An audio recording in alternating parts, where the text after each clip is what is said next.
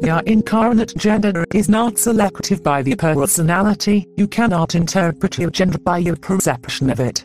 Gender is an assignment from nature and not an option of perception. Neither does this fact make transgender gay or otherwise a wrong perspective. The metaphysical theatre neither endorses or rebukes these people experimenting with self-perception.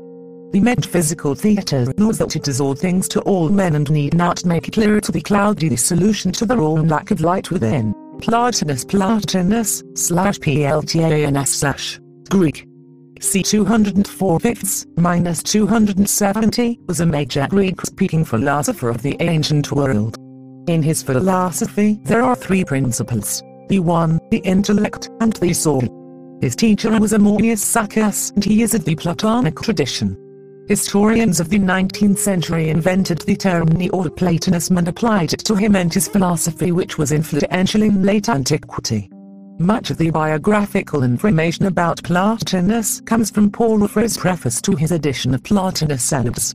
His metaphysical writings have inspired centuries of pagan, Islamic, Jewish, Christian, and Gnostic metaphysicians and mystics. Plotinus, born century 204 fifths, Lycopolis, Egypt, Roman Empire, died 270, aged 64 to 65, Campania, Roman Empire era. Ancient philosophy, region, Western philosophy, school, Neoplatonism, main interests, Platonism, metaphysics, mysticism, notable ideas, emanation of all things from the one, three main hypostases, the one, intellect, and soul gnosis, influences, Ammonius Saccas, Plato, Nunnius of Ephemer, Alexander Aphrodisius, Middle Platonism, Pythagoreanism influenced, Porphyry, Iamblichus, Julian, Hipparchus, Heracles, Praxeas, Stoasius, Simplicius, Augustine, Boethius, Pseudo-Dionysius, John Scotus Regina, Alkindi, Avicenna, Bonaventure, Chemists Pletha, Arthur Schopenhauer, Henry Bredesen, Arthur Drews, Christianity, Gnosticism, Renaissance Platonism, Traditionalist School Metaphysical Theatre Petikostiananka FM Biography.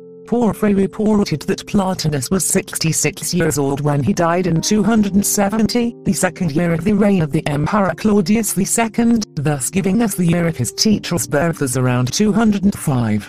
Eusebius reported that Plotinus was born in the Deltaic Lycopolis in Egypt, which has led to speculations that he may have been a native Egyptian of Roman, Greek, or Hellenized Egyptian descent. Plotinus had an inherent distrust of materiality, an attitude common to Platonism, holding to the view that phenomena were a purported mimicry, mimesis, of something higher and intelligible vi, which was the truer part of genuine being. This distrust extended to the body, including his own. It is reported by Porphyry that at one point he refused to have his portrait painted, presumably for much the same reasons of dislike. Likewise, Plotinus never discussed his ancestry, childhood, or his place or date of birth. From all accounts, his personal and social life exhibited the highest moral and spiritual standards. Plotinus took up the study of philosophy at the age of 27, around the year 232, and traveled to Alexandria to study. There he was dissatisfied with every teacher he encountered until an acquaintance suggested he listen to the ideas of Ammonius Saccas. Upon hearing Ammonius' lecture, he declared to his friend, "This was the man I was looking for," and began to study intently under his new instructor. Besides Ammonius, Plotinus was also influenced by the works of Alexander of Aphrodisius, Nunnius, and various Stoics. Expedition to Persia and return to Aurum. After spending the next 11 years in Alexandria, he then decided, at the age of around 38, to investigate the philosophical teachings of the Persian philosophers and the Indian philosophers. In the pursuit of this endeavor he left Alexandria and joined the army of Gordian III as it marched on Persia. However, the campaign was a failure, and on Gordian's eventual death Plotinus found himself abandoned in a hostile land, and only with difficulty found his way back to safety in Antioch. At the age of 40, during the reign of Philip the Arab, he came to Rome, where he stayed for most of the remainder of his life. There he attracted a number of students. His innermost circle included Porphyry, Aemilius Gentilis of Tuscany, the Senator Castricus Firmus, and Eustachius of Alexandria, a doctor who devoted himself to learning from Plotinus and attending to him until his death.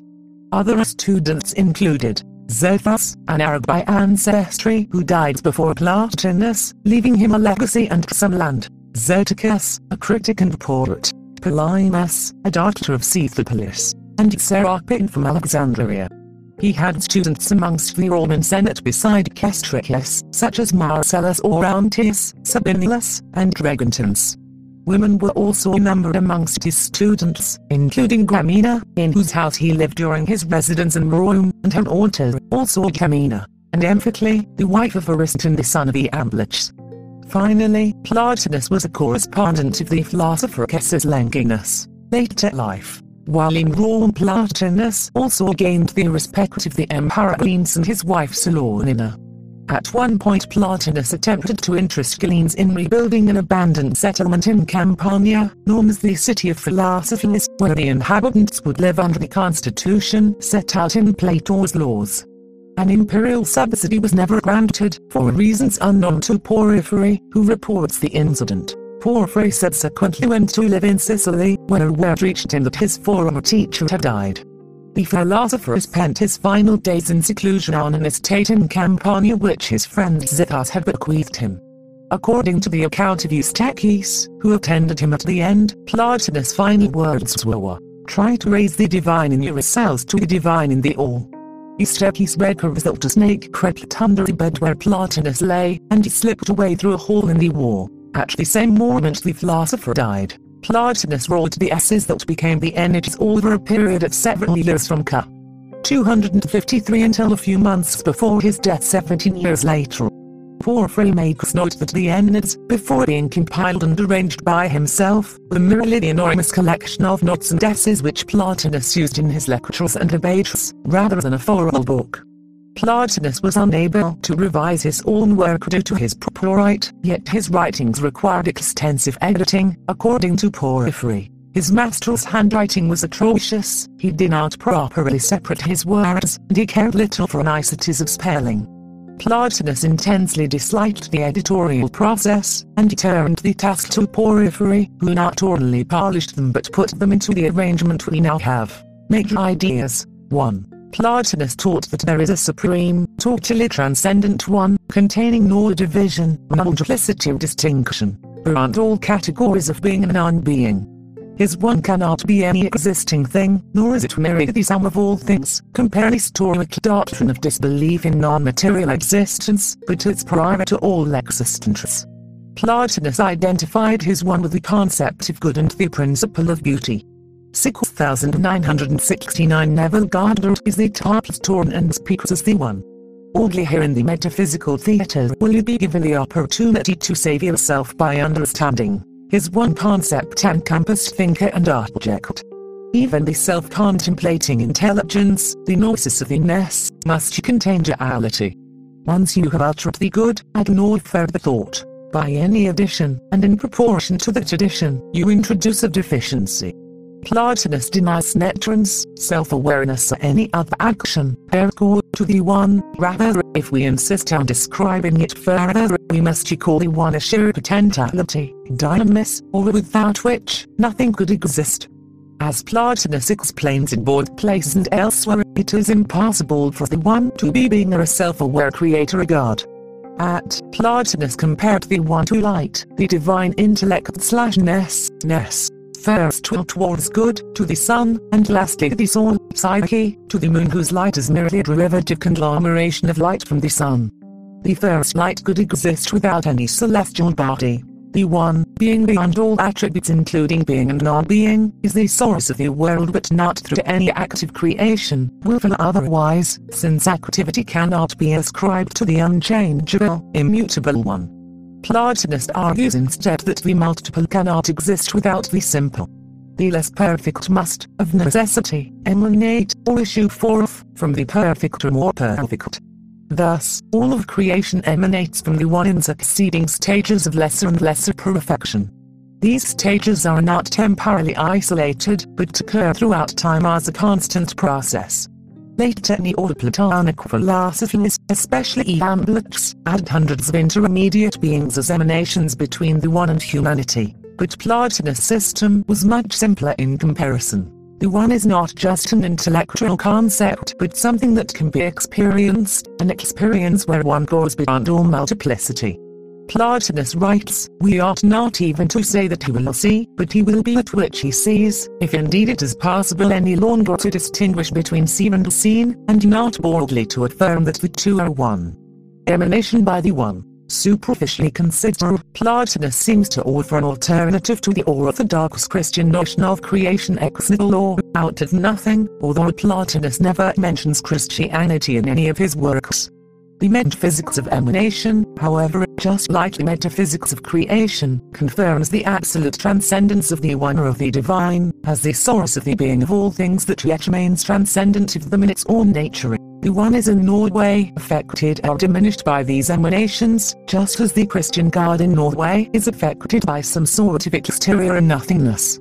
Plotinus, using a venerable analogy that would become crucial for largely Neoplatonic metaphysics of developed Christian thought, likens the One to the sun which emanates light indiscriminately without thereby diminishing itself, or a reflection in a mirror which in no way diminishes or otherwise alters the object being reflected. The first emanation is ness, divine mind, logos, order, thought, reason, identified metaphorically with the demon Plato's Timus. It is the first tool towards good. From this proceeds the world soul, which Plotinus subdivides into upper and lower, identifying the lower aspect of soul with nature. From the world soul proceeds individual human souls, and finally, matter at the lowest level of being and thus the least perfected level of the cosmos. Despite this relatively pedestrian assessment of the material world, Plotinus asserted the ultimately divine nature of material creation since it ultimately derives from the One, through the mediums of ness and the world soul.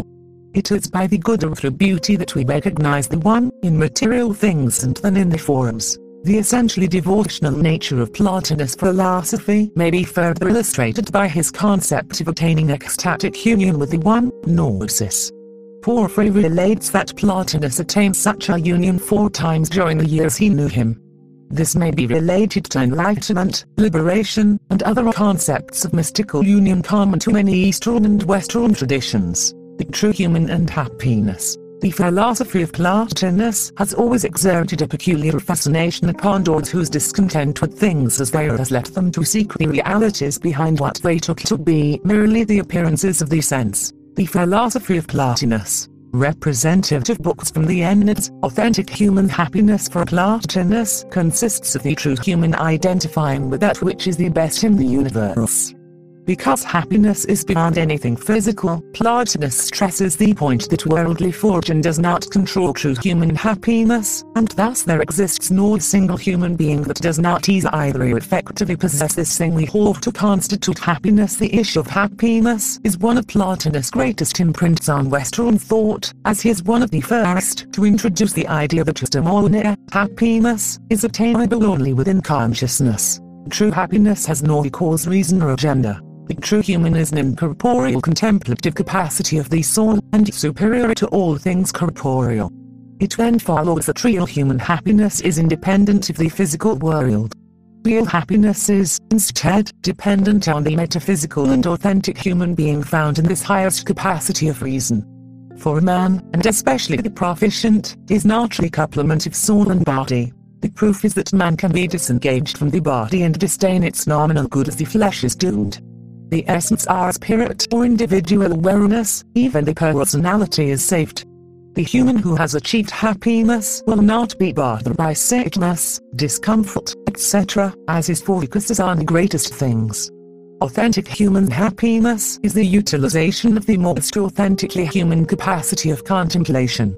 Even in daily, physical action, the flourishing human's act is determined by the higher phase of the soul. Even in the most dramatic arguments Plotinus considers, if the proficient is subject to extreme physical torture, for example, he concludes this only strengthens his claim of true happiness being metaphysical, as the truly happy human being would understand that which is being tortured is merely body, not the conscious self, and happiness could persist. hung upside down upon this world myself. Jesus Christ is crucified. Plotinus offers a comprehensive description of his conception of a person who has achieved eudaimonia.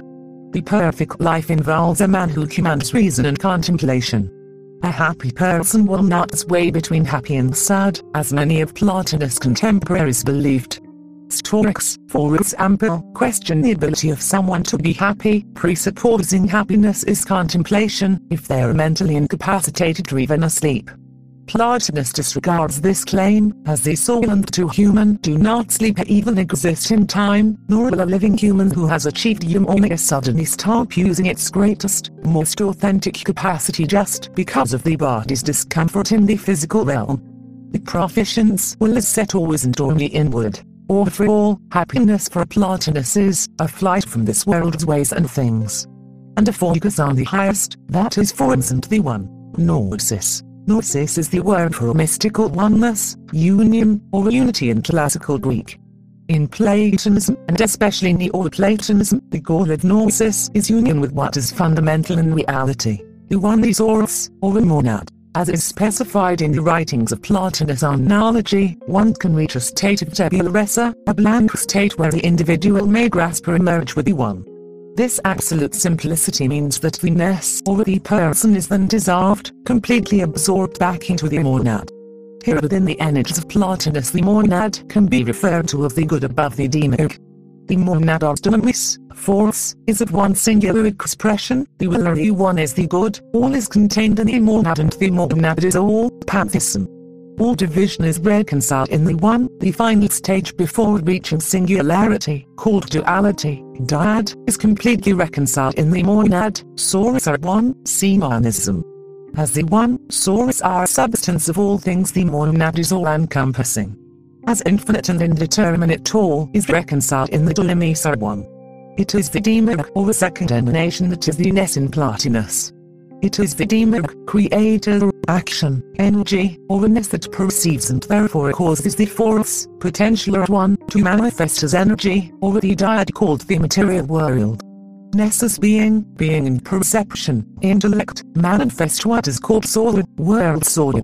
Gnosis for Plotinus was defined in his works as a reversing of the ontological process of consciousness via meditation, in the astral mind to uncontemplate, toward no thought, ness demiurge, and no division, dyad, within the individual, being. Plotinus works his teachings to reconcile not only Plato with Aristotle but also various world religions that he had personal contact with during his various travels. Plotinus' works have an ascetic character in that they reject matter as an illusion, non-existent. Matter was strictly treated as immanent, with matter as essential to its being, having no true or transcendental character or essence, substantiality. This approach is called philosophical idealism, relation with contemporary philosophy and religion. Plotinus' relation to Plato. For several centuries after the Protestant Reformation, Neoplatonism was condemned as a decadent and oriental distortion of Platonism. In a famous 1929 essay, Leonardo showed that key conceptions of Neoplatonism could be traced from their origin in Plato's dialogues, through his immediate followers, for instance, Speusippus, and the Neopythagoreans, to Plotinus and the Neoplatonists.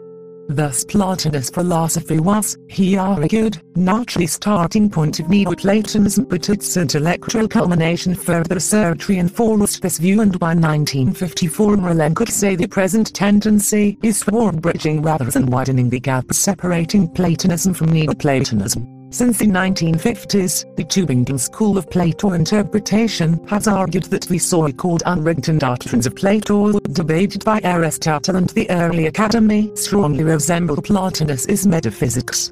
In this case, the Neoplatonic reading of Plato would be, at least in the central area, historically justified. This implies that Neoplatonism is less of an innovation than it appears without the recognition of Plato's unwritten doctrines. Advocates of the Tübingen school emphasize this advantage of their interpretation. They see Plotinus as advancing a tradition of thought begun by Plato himself. Plotinus' metaphysics, at least in broad outline, was therefore already familiar to the first generation of Plato's students. This confirms Plotinus' own view, for he considered himself not the inventor of a system but a faithful interpreter of Plato's doctrines. Plotinus and the Gnostics. At least 2 modern conferences within Hellenic philosophy fields of study have been held in order to address what Plotinus stated in his tract against the Gnostics and whom he was addressing it to, in order to separate and clarify the events and persons involved in the origin of the term Gnostic. From the dialogue, it appears that the word had an origin in the Platonic and Hellenistic tradition long before a group calling themselves Gnostics, or the group covered under the modern term Gnosticism, ever appeared. It would seem that this shift from Platonic to Gnostic usage has led many people to confusion. The strategy of sectarians taking Greek terms from philosophical contexts and turning them to religious contexts was popular in Christianity, the cult of Isis and other ancient religious contexts including Hermetic ones. See Alexander of Ephesus for an example. Plotinus and the Neo-Platonists viewed Gnosticism as a form of heresy or sectarianism to the Pythagorean and Platonic philosophy of the Mediterranean and Middle East. He accused them of using senseless jargon and being overly dramatic and insolent in their distortion of Plato's ontology. Plotinus attacks his opponents as untraditional, irrational and immoral and arrogant. He also attacks them as elitist and blasphemous to Plato for the Gnostics, despising the immaterial world and its maker. The Neo-Platonic movement, though Plotinus would have simply referred to himself as a philosopher of Plato, seems to be motivated by the desire of Plotinus to revive the pagan philosophical tradition. Plotinus was not claiming to innovate with the Enneads, but to clarify aspects of the works of Plato that he considered misrepresented or misunderstood. Plotinus does not claim to be an innovator, but rather a communicator of a tradition. Plotinus referred to tradition as a way to interpret Plato's intentions. Because the teachings of Plato were for members of the academy rather than the general public, it was easy for outsiders to misunderstand Plato's meaning. However, Plotinus attempted to clarify how the philosophers of the academy had not arrived at the same conclusions, such as misotheism or deism of the creator god as an answer to the problem of evil, as the targets of his criticism. Against causal astrology. Plotinus seems to be one of the first to argue against the still popular notion of causal astrology. In the late Tractate 2.3, Are the stars causes? Plotinus makes the argument that specific stars influencing one's origin, a common Hellenistic theme, attributes irrationality to a perfect universe, and invites moral turpitude. Clarification needed. He does, however, claim the stars and planets are ensouled, as witnessed by their movement, influence, ancient world. The Emperor Julian the Apostate was deeply influenced by Neoplatonism, as was Hypatia of Alexandria, as well as many Christians, most notably Pseudo-Dionysius the Areopagite. St. Augustine, though often to as a Platonist, acquired his Platonist philosophy through the mediation of the Neo-Platonist teachings of Plotinus. Christianity. Plotinus philosophy had an influence on the development of Christian theology.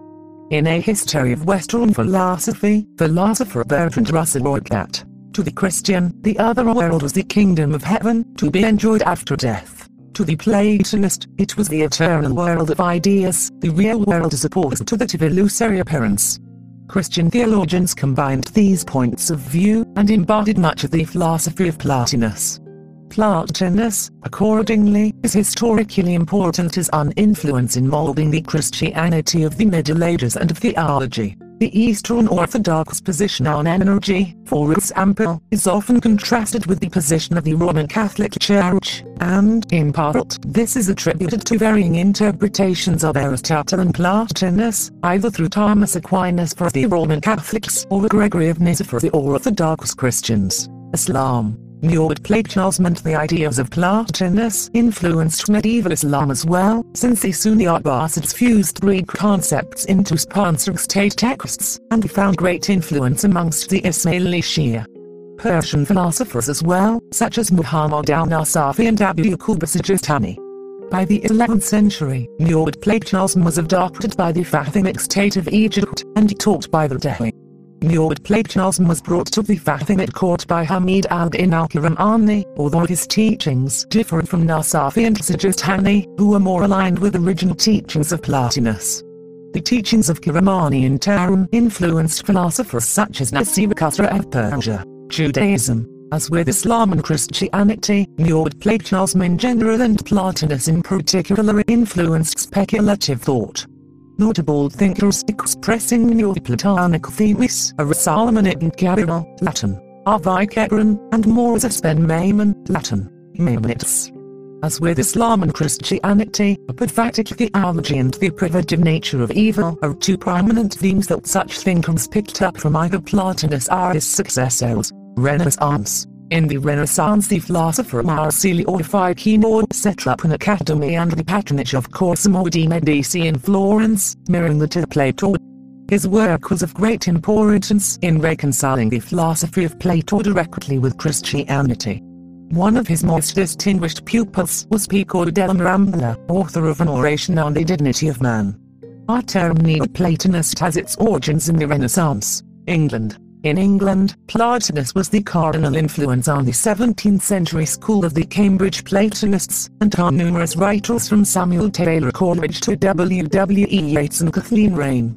India. Sarvapalli Radhakrishnan and Ananda Kumaraswamy used the writing of Plotinus in their own texts as a superlative elaboration upon Indian monism, specifically Upanishadic and Advaita Vedantic thought. Kumaraswamy has compared Plotinus' teachings to the Hindu school of Advaita Vedanta, Advaita meaning not to or non-dual. Advaita Vedanta and Neoplatonism have been compared by J.F. Stahl, Frederick Copleston, Aldo Macris and Mario Piantelli, Radhakrishnan, Gwen Griffith Dickinson, and John Y. Fenton. Deep in death to emerge alive conquered the ignorance that humanity holds all dear, shattered and never taken up against spiritual death. On this the metaphysical theatre pedicast of another dead cat, this one named Plotinus, it was engraved by hand on his flea collar.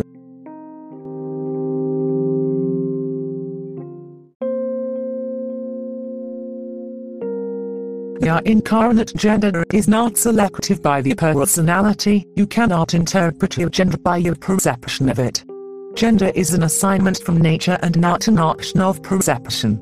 Neither does this fact make transgender, gay or otherwise a wrong perspective. The metaphysical theatre neither endorses or rebukes these people experimenting with self-perception.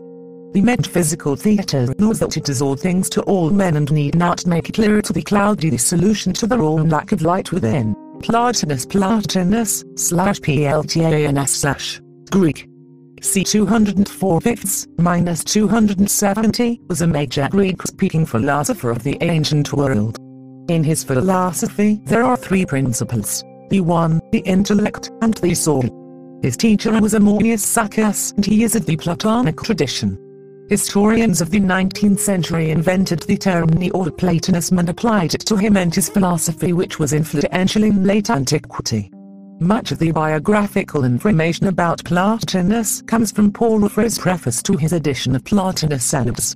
His metaphysical writings have inspired centuries of pagan, Islamic, Jewish, Christian, and Gnostic metaphysicians and mystics. Plotinus, born century 204 Lycopolis, Egypt, Roman Empire, died 270, aged 64 to 65, Campania, Roman Empire era. Ancient philosophy, region, Western philosophy, school, Neoplatonism, main interests, Platonism, metaphysics, mysticism, notable ideas, emanation of all things from the one, three main hypostases, the one, intellect, and soul gnosis, influences. Ammonius Saccas, Plato, Nunnius of Epona, Alexander Aphrodisius, Middle Platonism, Pythagoreanism influenced. Porphyry, Iamblichus, Julian, Hipparchus, Heracles, Praetus, Stasius, Simplicius, Augustine, Boethius, Pseudo-Dionysius, John Scotus Regina, Alkindi, Avicenna, Bonaventure, Chemists Pletha, Arthur Schopenhauer, Henry Bredesen, Arthur Drews, Christianity, Gnosticism, Renaissance Platonism, Traditionalist School Metaphysical Theatre Pedicast Ananka FM Biography.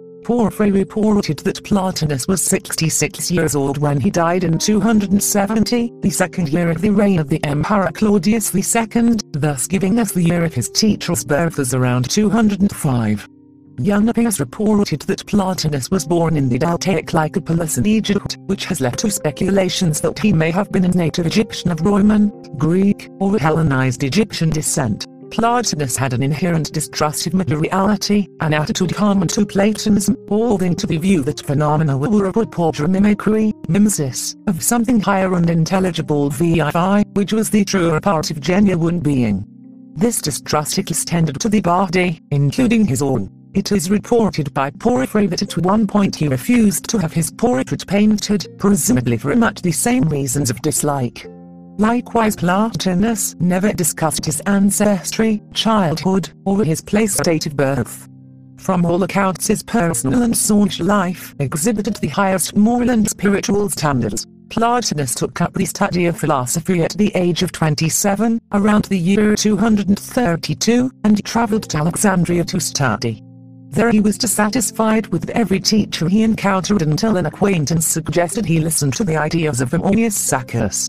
Upon hearing Ammonius' lecture, he declared to his friend, "This was the man I was looking for," and began to study intently under his new instructor. Besides Ammonius, Plotinus was also influenced by the works of Alexander of Aphrodisias, Nis, and various Stoics. Expedition to Persia and return to Aurum. After spending the next 11 years in Alexandria, he then decided, at the age of around 38, to investigate the philosophical teachings of the Persian philosophers and the Indian philosophers. In the pursuit of this endeavor he left Alexandria and joined the army of Gordian III as it marched on Persia. However, the campaign was a failure, and on Gordian's eventual death Plotinus found himself abandoned in a hostile land, and only with difficulty found his way back to safety in Antioch. At the age of 40, during the reign of Philip the Arab, he came to Rome, where he stayed for most of the remainder of his life. There he attracted a number of students. His innermost circle included Porphyry, Aemilius Gentilis of Tuscany, the senator Castricus Firmus, and Eustachius of Alexandria, a doctor who devoted himself to learning from Plotinus and attending to him until his death. Other students included Zethus, an Arab by ancestry who died before Plotinus, leaving him a legacy and some land; Zeticus, a critic and poet; Plotínus, a doctor of Scythopolis; and Serapion from Alexandria. He had students amongst the Roman Senate beside Castricus, such as Marcellus Orontius, Sabinus, and Regentinus. Women were also numbered amongst his students, including Gramina, in whose house he lived during his residence in Rome, and her daughter, also Camina, and Amphicle, the wife of Ariston the son of Iamblichus. Finally, Plotinus was a correspondent of the philosopher Cassius Longinus. Later life. While in Rome, Plotinus also gained the respect of the Emperor Galenes and his wife Salonina. At one point Plotinus attempted to interest Galenes in rebuilding an abandoned settlement in Campania, known as the City of Philosophies, where the inhabitants would live under the constitution set out in Plato's laws. An imperial subsidy was never granted, for reasons unknown to Porphyry, who reports the incident. Porphyry subsequently went to live in Sicily, where word reached him that his former teacher had died. The philosopher spent his final days in seclusion on an estate in Campania which his friend Zethus had bequeathed him. According to the account of Eustachius, who attended him at the end, Plotinus' final words were, "Try to raise the divine in yourselves to the divine in the all." Eustachius records that a snake crept under the bed where Plotinus lay, and he slipped away through a hole in the wall. At the same moment the philosopher died. Plotinus wrote the essays that became the Enneads over a period of several years from ca. 253 until a few months before his death 17 years later. Porphyry makes note that the Enneads, before being compiled and arranged by himself, were merely the enormous collection of notes and essays which Plotinus used in his lectures and debates, rather than a formal book. Plotinus was unable to revise his own work due to his propriety, yet his writings required extensive editing, according to Porphyry. His master's handwriting was atrocious, he did not properly separate his words, and he cared little for niceties of spelling. Plotinus intensely disliked the editorial process, and turned the task to Porphyry, who not only polished them but put them into the arrangement we now have. Major ideas. 1. Plotinus taught that there is a supreme, totally transcendent one, containing no division, multiplicity or distinction, beyond all categories of being and non-being. His one cannot be any existing thing, nor is it merely the sum of all things, compare the Stoic doctrine of disbelief in non-material existence, but it's prior to all existence. Plotinus identified his one with the concept of good and the principle of beauty. 6969 Neville Goddard is the Plotínus speaks as the one. Only here in the metaphysical theatre will you be given the opportunity to save yourself by understanding his one concept encompassed thinker and object. Even the self-contemplating intelligence, the gnosis of the ness, must contain duality. Once you have uttered the good, add no further thought. By any addition, and in proportion to that addition, you introduce a deficiency. Plotinus denies netrons, self-awareness or any other action, ergo, to the one. Rather, if we insist on describing it further, we must call the one a sheer potentiality, dynamis, or without which, nothing could exist. As Plotinus explains in both places and elsewhere, it is impossible for the one to be being or a self-aware creator or God. Plotinus compared the one to light, the divine intellect/ness. First towards good, to the sun, and lastly the soul, psyche, to the moon whose light is merely a derivative conglomeration of light from the sun. The first light could exist without any celestial body. The one, being beyond all attributes including being and non-being, is the source of the world but not through any active creation, willful otherwise, since activity cannot be ascribed to the unchangeable, immutable one. Plotinus argues instead that the multiple cannot exist without the simple. The less perfect must, of necessity, emanate, or issue forth, from the perfect or more perfect. Thus, all of creation emanates from the one in succeeding stages of lesser and lesser perfection. These stages are not temporally isolated, but occur throughout time as a constant process. Later Neoplatonic philosophies, especially Iamblichus, add hundreds of intermediate beings as emanations between the one and humanity, but Plotinus' system was much simpler in comparison. The one is not just an intellectual concept but something that can be experienced, an experience where one goes beyond all multiplicity. Plotinus writes, we ought not even to say that he will see, but he will be at which he sees, if indeed it is possible any longer to distinguish between seen and seen, and not boldly to affirm that the two are one. Emanation by the one. Superficially considered, Plotinus seems to offer an alternative to the orthodox Christian notion of creation ex nihilo, out of nothing, although Plotinus never mentions Christianity in any of his works. The metaphysics of emanation, however, just like the metaphysics of creation, confirms the absolute transcendence of the one or of the divine, as the source of the being of all things that yet remains transcendent of them in its own nature. The one is in no way affected or diminished by these emanations, just as the Christian God in no way is affected by some sort of exterior nothingness. Plotinus, using a venerable analogy that would become crucial for largely Neoplatonic metaphysics of developed Christian thought, likens the one to the sun which emanates light indiscriminately without thereby diminishing itself, or a reflection in a mirror which in no way diminishes or otherwise alters the object being reflected. The first emanation is ness, divine mind, logos, order, thought, reason, identified metaphorically with the demurgon Plato's Timus. It is the first will towards good. From this proceeds the world soul, which Plotinus subdivides into upper and lower, identifying the lower aspect of soul with nature. From the world soul proceeds individual human souls, and finally, matter at the lowest level of being and thus the least perfected level of the cosmos. Despite this relatively pedestrian assessment of the material world, Plotinus asserted the ultimately divine nature of material creation since it ultimately derives from the one, through the mediums of ness and the world soul. It is by the good or through beauty that we recognize the one, in material things and then in the forms. The essentially devotional nature of Plotinus' philosophy may be further illustrated by his concept of attaining ecstatic union with the one, gnosis. Porphyry relates that Plotinus attained such a union 4 times during the years he knew him.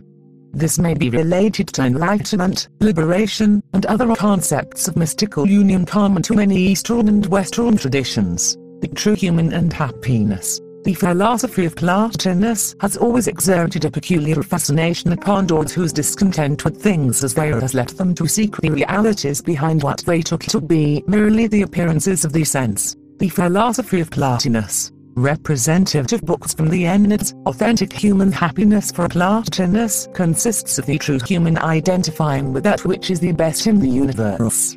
Because happiness is beyond anything physical, Plotinus stresses the point that worldly fortune does not control true human happiness, and thus there exists no single human being that does not either effectively possess this thing we hold to constitute happiness. The issue of happiness is one of Plotinus' greatest imprints on Western thought, as he is one of the first to introduce the idea that eudaimonia, happiness, is attainable only within consciousness.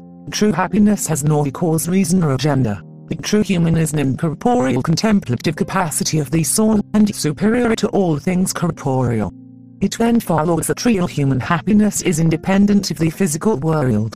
Real happiness is, instead, dependent on the metaphysical and authentic human being found in this highest capacity of reason. For man, and especially the proficient, is not a couplement of soul and body. The proof is that man can be disengaged from the body and disdain its nominal good as the flesh is doomed. The essence are spirit or individual awareness, even the personality is saved. The human who has achieved happiness will not be bothered by sickness, discomfort, etc., as his focus is on the greatest things. Authentic human happiness is the utilization of the most authentically human capacity of contemplation. Even in daily, physical action, the flourishing human's act is determined by the higher phase of the soul. Even in the most dramatic arguments Plotinus considers, if the proficient is subject to extreme physical torture, for example, he concludes this only strengthens his claim of true happiness being metaphysical, as the truly happy human being would understand that which is being tortured is merely body, not the conscious self, and happiness could persist. Hung upside down upon this world myself Jesus Christ is crucified. Plotinus offers a comprehensive description of his conception of a person who has achieved eudaimonia. The perfect life involves a man who commands reason and contemplation. A happy person will not sway between happy and sad, as many of Plotinus' contemporaries believed. Stoics, for example, question the ability of someone to be happy, presupposing happiness is contemplation, if they are mentally incapacitated or even asleep. Plotinus disregards this claim, as the soul and the true human do not sleep or even exist in time, nor will a living human who has achieved eudaimonia suddenly stop using its greatest, most authentic capacity just because of the body's discomfort in the physical realm. The proficient's will is set always and only inward. Overall, happiness for Plotinus is a flight from this world's ways and things, and a focus on the highest, that is forms and the one. Gnosis. Gnosis is the word for mystical oneness, union, or unity in classical Greek.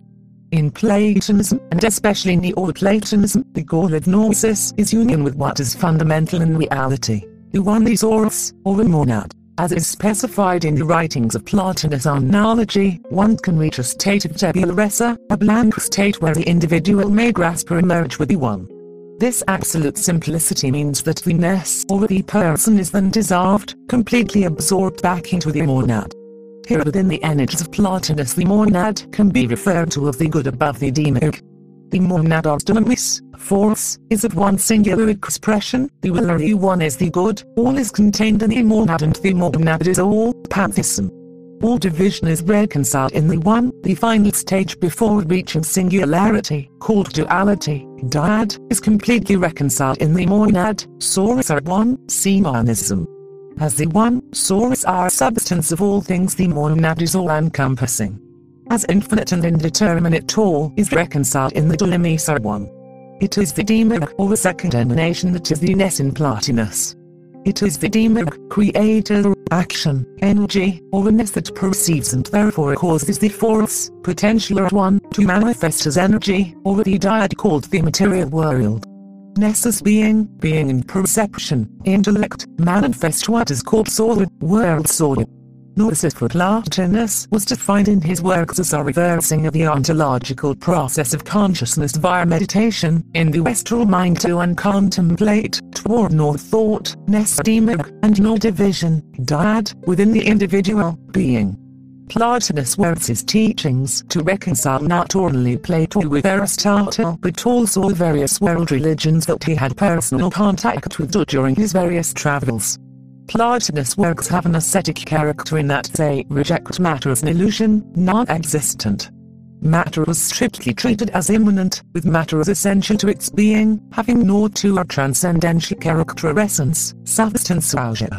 This approach is called philosophical idealism, relation with contemporary philosophy and religion. Plotinus' relation to Plato. For several centuries after the Protestant Reformation, Neoplatonism was condemned as a decadent and oriental distortion of Platonism. In a famous 1929 essay, Leonardo showed that key conceptions of Neoplatonism could be traced from their origin in Plato's dialogues, through his immediate followers, for instance, Speusippus, and the Neo-Pythagoreans, to Plotinus and the Neoplatonists. Thus Plotinus' philosophy was, he argued, not the starting point of Neoplatonism but its intellectual culmination. Further research reinforced this view, and by 1954 Merlin could say the present tendency is toward bridging rather than widening the gap separating Platonism from Neoplatonism. Since the 1950s, the Tübingen school of Plato interpretation has argued that the so-called unwritten doctrines of Plato, debated by Aristotle and the early academy, strongly resemble Plotinus' metaphysics. In this case, the Neoplatonic reading of Plato would be, at least in the central area, historically justified. This implies that Neoplatonism is less of an innovation than it appears without the recognition of Plato's unwritten doctrines. Advocates of the Tübingen school emphasize this advantage of their interpretation. They see Plotinus as advancing a tradition of thought begun by Plato himself. Plotinus' metaphysics, at least in broad outline, was therefore already familiar to the first generation of Plato's students. This confirms Plotinus' own view, for he considered himself not the inventor of a system but the faithful interpreter of Plato's doctrines. Plotinus and the Gnostics. At least two modern conferences within Hellenic philosophy fields of study have been held in order to address what Plotinus stated in his tract against the Gnostics and whom he was addressing it to, in order to separate and clarify the events and persons involved in the origin of the term Gnostic. From the dialogue, it appears that the word had an origin in the Platonic and Hellenistic tradition long before a group calling themselves Gnostics, or the group covered under the modern term Gnosticism, ever appeared. It would seem that this shift from Platonic to Gnostic usage has led many people to confusion. The strategy of sectarians taking Greek terms from philosophical contexts and turning them to religious contexts was popular in Christianity, the cult of Isis, and other ancient religious contexts including Hermetic ones. See Alexander of Ephesus for an example. Plotinus and the Neoplatonists viewed Gnosticism as a form of heresy or sectarianism to the Pythagorean and Platonic philosophy of the Mediterranean and Middle East. He accused them of using senseless jargon and being overly dramatic and insolent in their distortion of Plato's ontology. Plotinus attacks his opponents as untraditional, irrational and immoral and arrogant. He also attacks them as elitist and blasphemous to Plato for the Gnostics, despising the immaterial world and its maker. The Neoplatonic movement, though Plotinus would have simply referred to himself as a philosopher of Plato, seems to be motivated by the desire of Plotinus to revive the pagan philosophical tradition. Plotinus was not claiming to innovate with the Enneads, but to clarify aspects of the works of Plato that he considered misrepresented or misunderstood. Plotinus does not claim to be an innovator, but rather a communicator of a tradition. Plotinus referred to tradition as a way to interpret Plato's intentions. Because the teachings of Plato were for members of the academy rather than the general public, it was easy for outsiders to misunderstand Plato's meaning. However, Plotinus attempted to clarify how the philosophers of the academy had not arrived at the same conclusions, such as misotheism or deism of the creator god as an answer to the problem of evil, as the targets of his criticism against causal astrology. Plotinus seems to be one of the first to argue against the still popular notion of causal astrology. In the late Tractate 2.3, Are the stars causes? Plotinus makes the argument that specific stars influencing one's origin, a common Hellenistic theme, attributes irrationality to a perfect universe, and invites moral turpitude. Clarification needed. He does, however, claim the stars and planets are ensouled, as witnessed by their movement, influence, ancient world. The Emperor Julian the Apostate was deeply influenced by Neoplatonism, as was Hypatia of Alexandria, as well as many Christians, most notably Pseudo-Dionysius the Areopagite. St. Augustine, though often to as a Platonist, acquired his Platonist philosophy through the mediation of the Neoplatonist teachings of Plotinus. Christianity. Plotinus' philosophy had an influence on the development of Christian theology.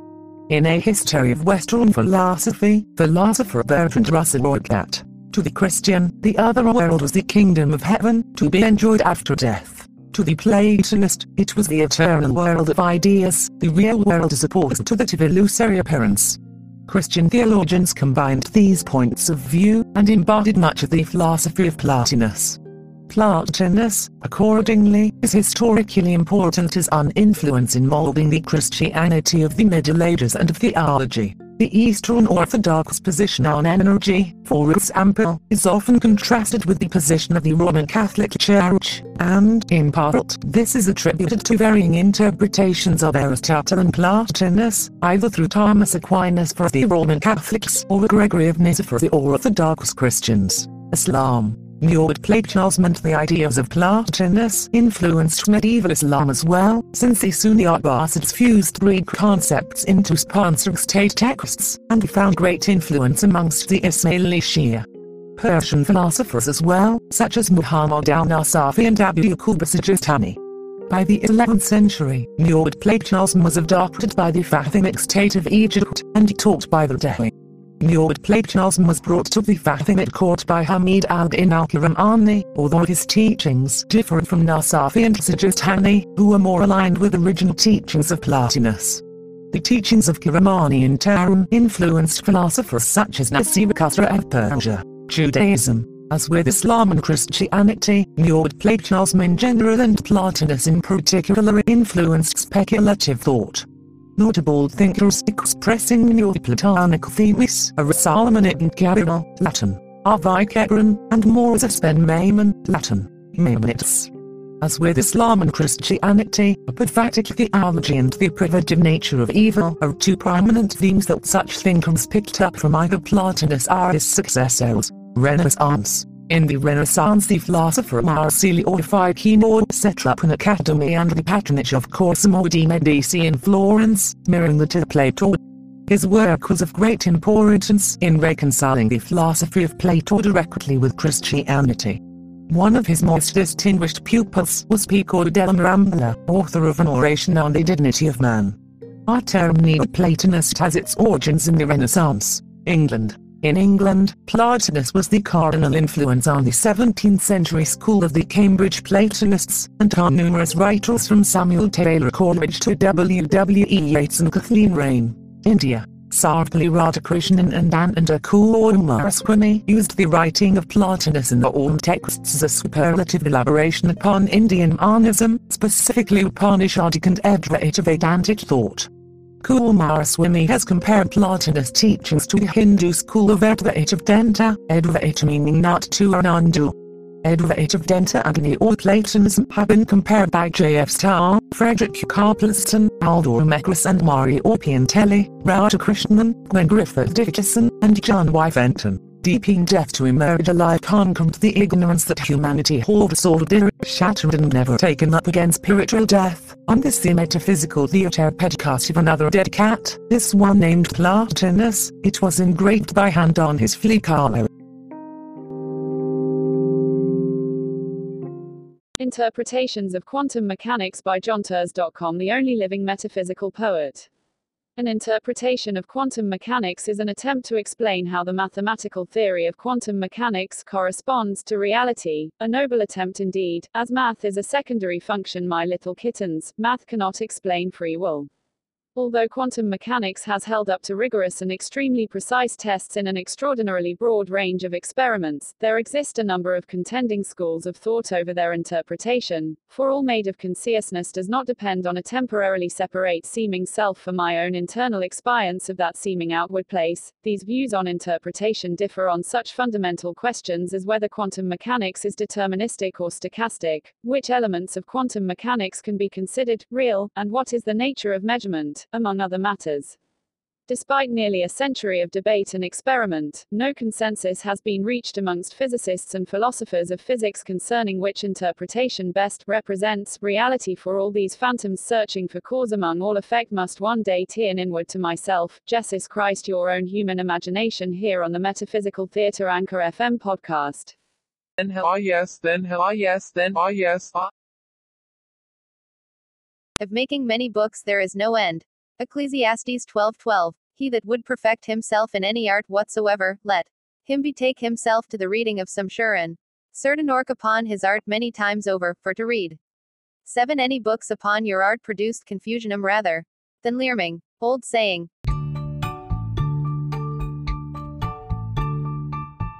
Of making many books there is no end.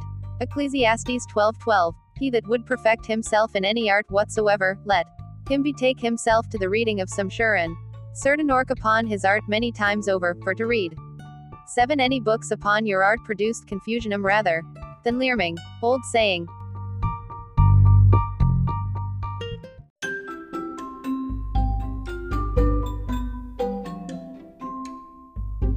The metaphysical Thayer meditation SHPL a blah blah blah factor for successful meditation. Is this article written by other than worldly information on this metaphysical subject acting in our humble theater today? Follows selected arrangements edited and rewritten by johntvrzcom. At johntvrzcom, the most important factor for a successful meditation is volition. It is the voluntary decision to take a number of minutes of your day to consciously connect to your higher self, source, inner being. A commitment made easy by your own human imagination. That is the foundation everything else is built upon. All is imaginal activity, though human reason rejects it for obvious reasons. If you don't make that decision and don't take the time, you can't have a successful meditation, because you will not have any meditation. Your own human imagination, the ancients called Jesus Christ, is alive within you now. Now, volition may seem vague to you and maybe it's not enough. But it is. It is much more powerful than you'd think. Ask for assistance and it will be given you. It is all already within, whole and waiting. Before you sit down for a meditation, focus on a thought like this quiet time I want to give to you, guide into my vortex, into peace, into joy, into love, into the essence of what I am. I will trust you to lead the way. If I need a word to help me, you will give it to me. If I need a thought, that you will also give. And if I need a tranquil, open mind, that will be your gift to me. With this invitation you will not be alone battling with your thoughts anymore. You will have invited your inner being to help you find it. And it will help you. It will guide you. It will inspire you to the right flow.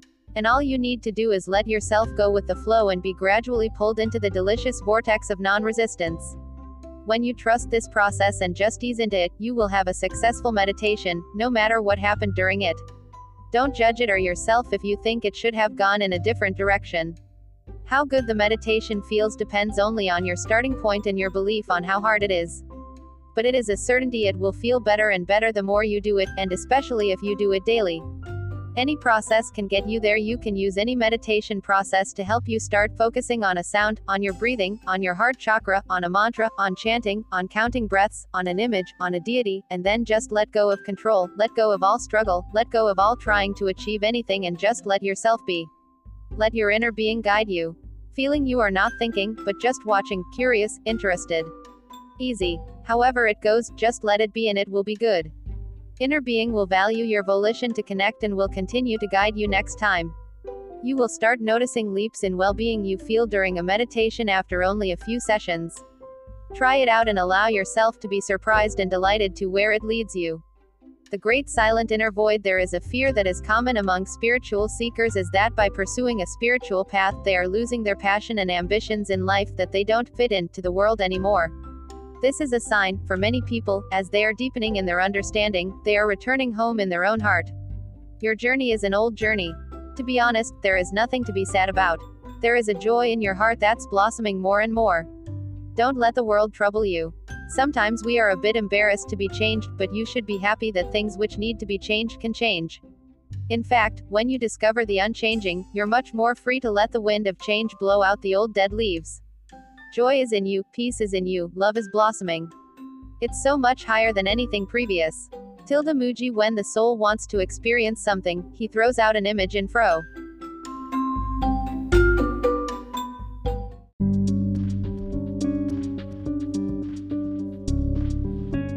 This is a core answer to my question: what is metaphysical poetry, and who is a living metaphysical poet?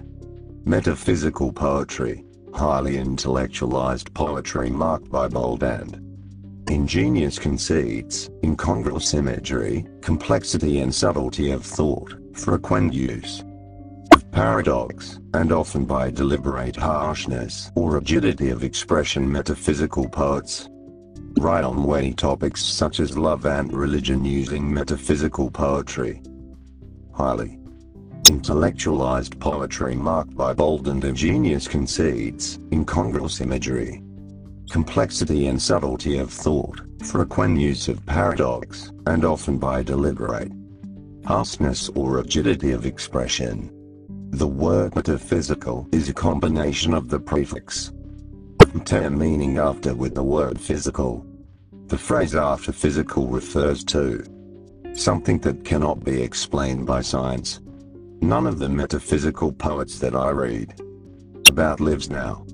Thank you. Your answer is now on the Metaphysical Theatre podcast on Anchor FM, answering my question: what is metaphysical poetry, and who is a living metaphysical poet? Poems for free from me, you know me. Yes. We can. You know me. I have a phone and a pen. But today I learned Althea from prison, when love with unconfined wings hovers within my gates, and my divine Althea brings to whisper at the grates.